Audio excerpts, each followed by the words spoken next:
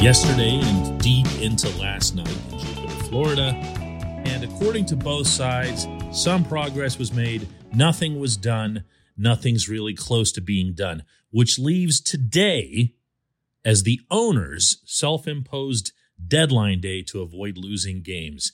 My fingers are crossed, but probably not the way most people's are. Good morning to you. Good Monday morning. I'm Dan Kovacevic of DK Pittsburgh Sports. This is Daily Shot of Pirates. Comes your way bright and early every weekday. If you're into football and or hockey, I also offer up daily shots of Steelers and Penguins wherever you found this particular episode. This is it. This is probably as close as these two sides will come to a real pivoting point in this whole dispute. I really believe that, because if the owners get through today, and I don't even know if this is their goal, but just hear me out. If they get through today without a deal, without something that they okay, and remember, they're in charge. It's their business. They set the work rules. That's how it goes in labor. Then that is the beginning of this getting ugly. And as longtime listeners here can attest, I've been predicting for quite a while that this needed to get ugly before there to be any kind of inclination to correct what's really wrong with this sport, and that means restoring financial competitive balance.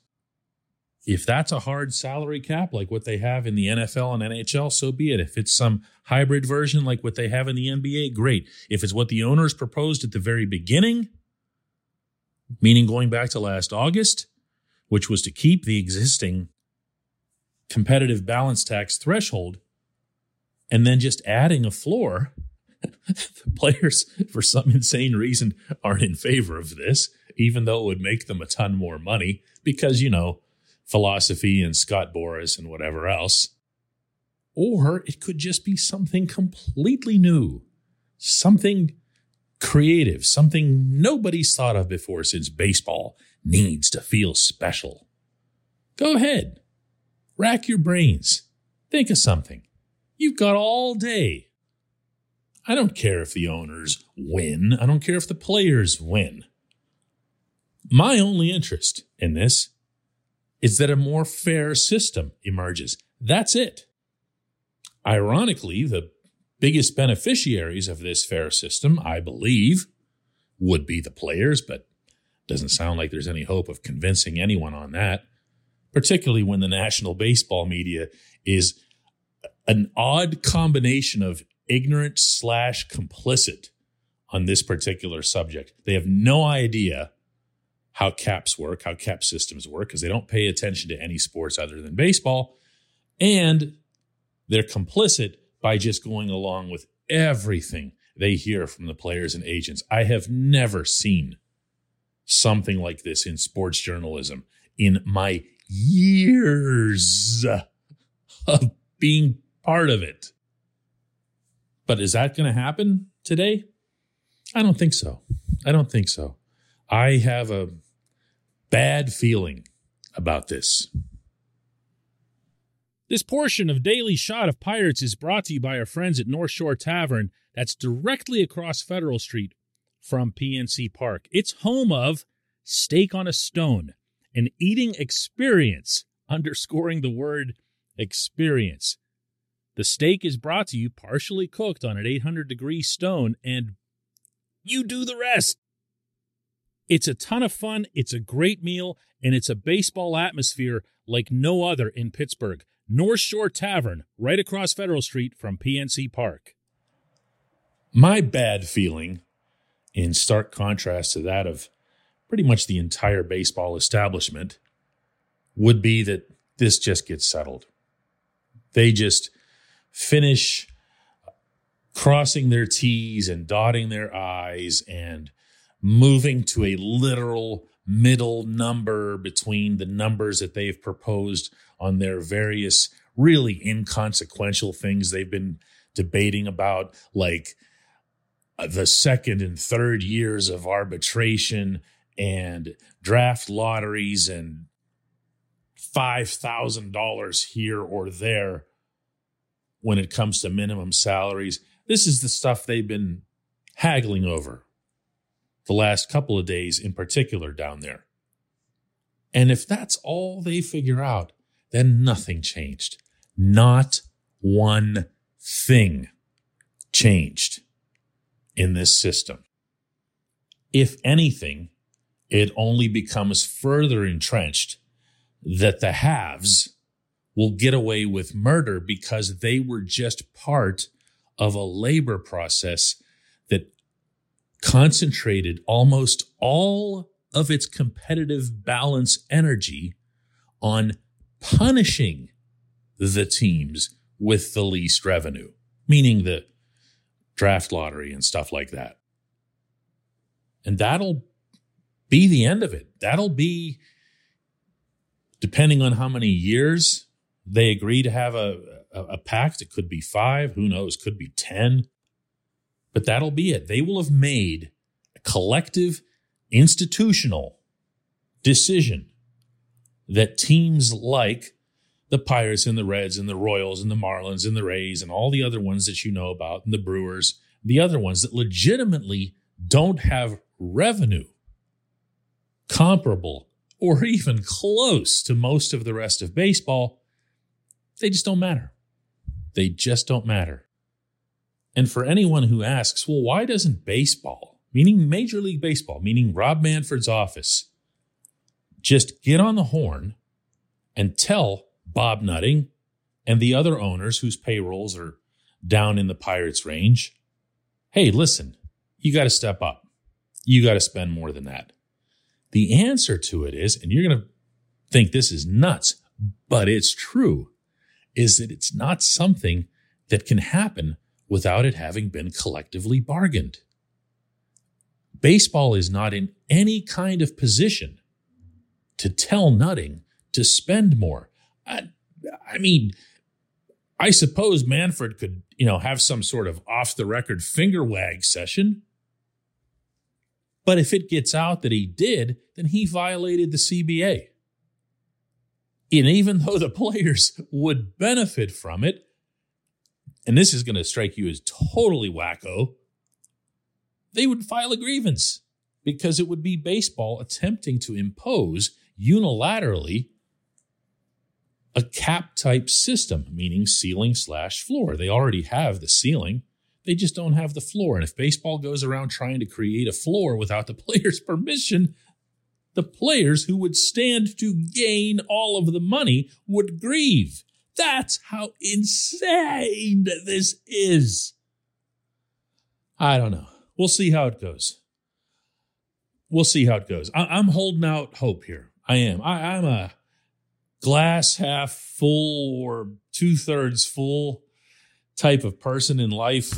And maybe by the end of today, we will have seen everything down there go completely to hell, meaning in Jupiter, and baseball will have a chance. Baseball will have a chance. When we come back, just one question.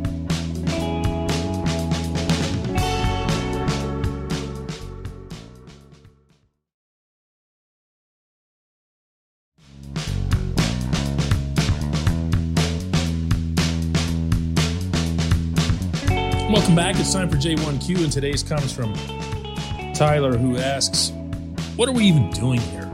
I supported the owners in a lockout and was willing to give up games if the goal was to improve competitive balance across the league.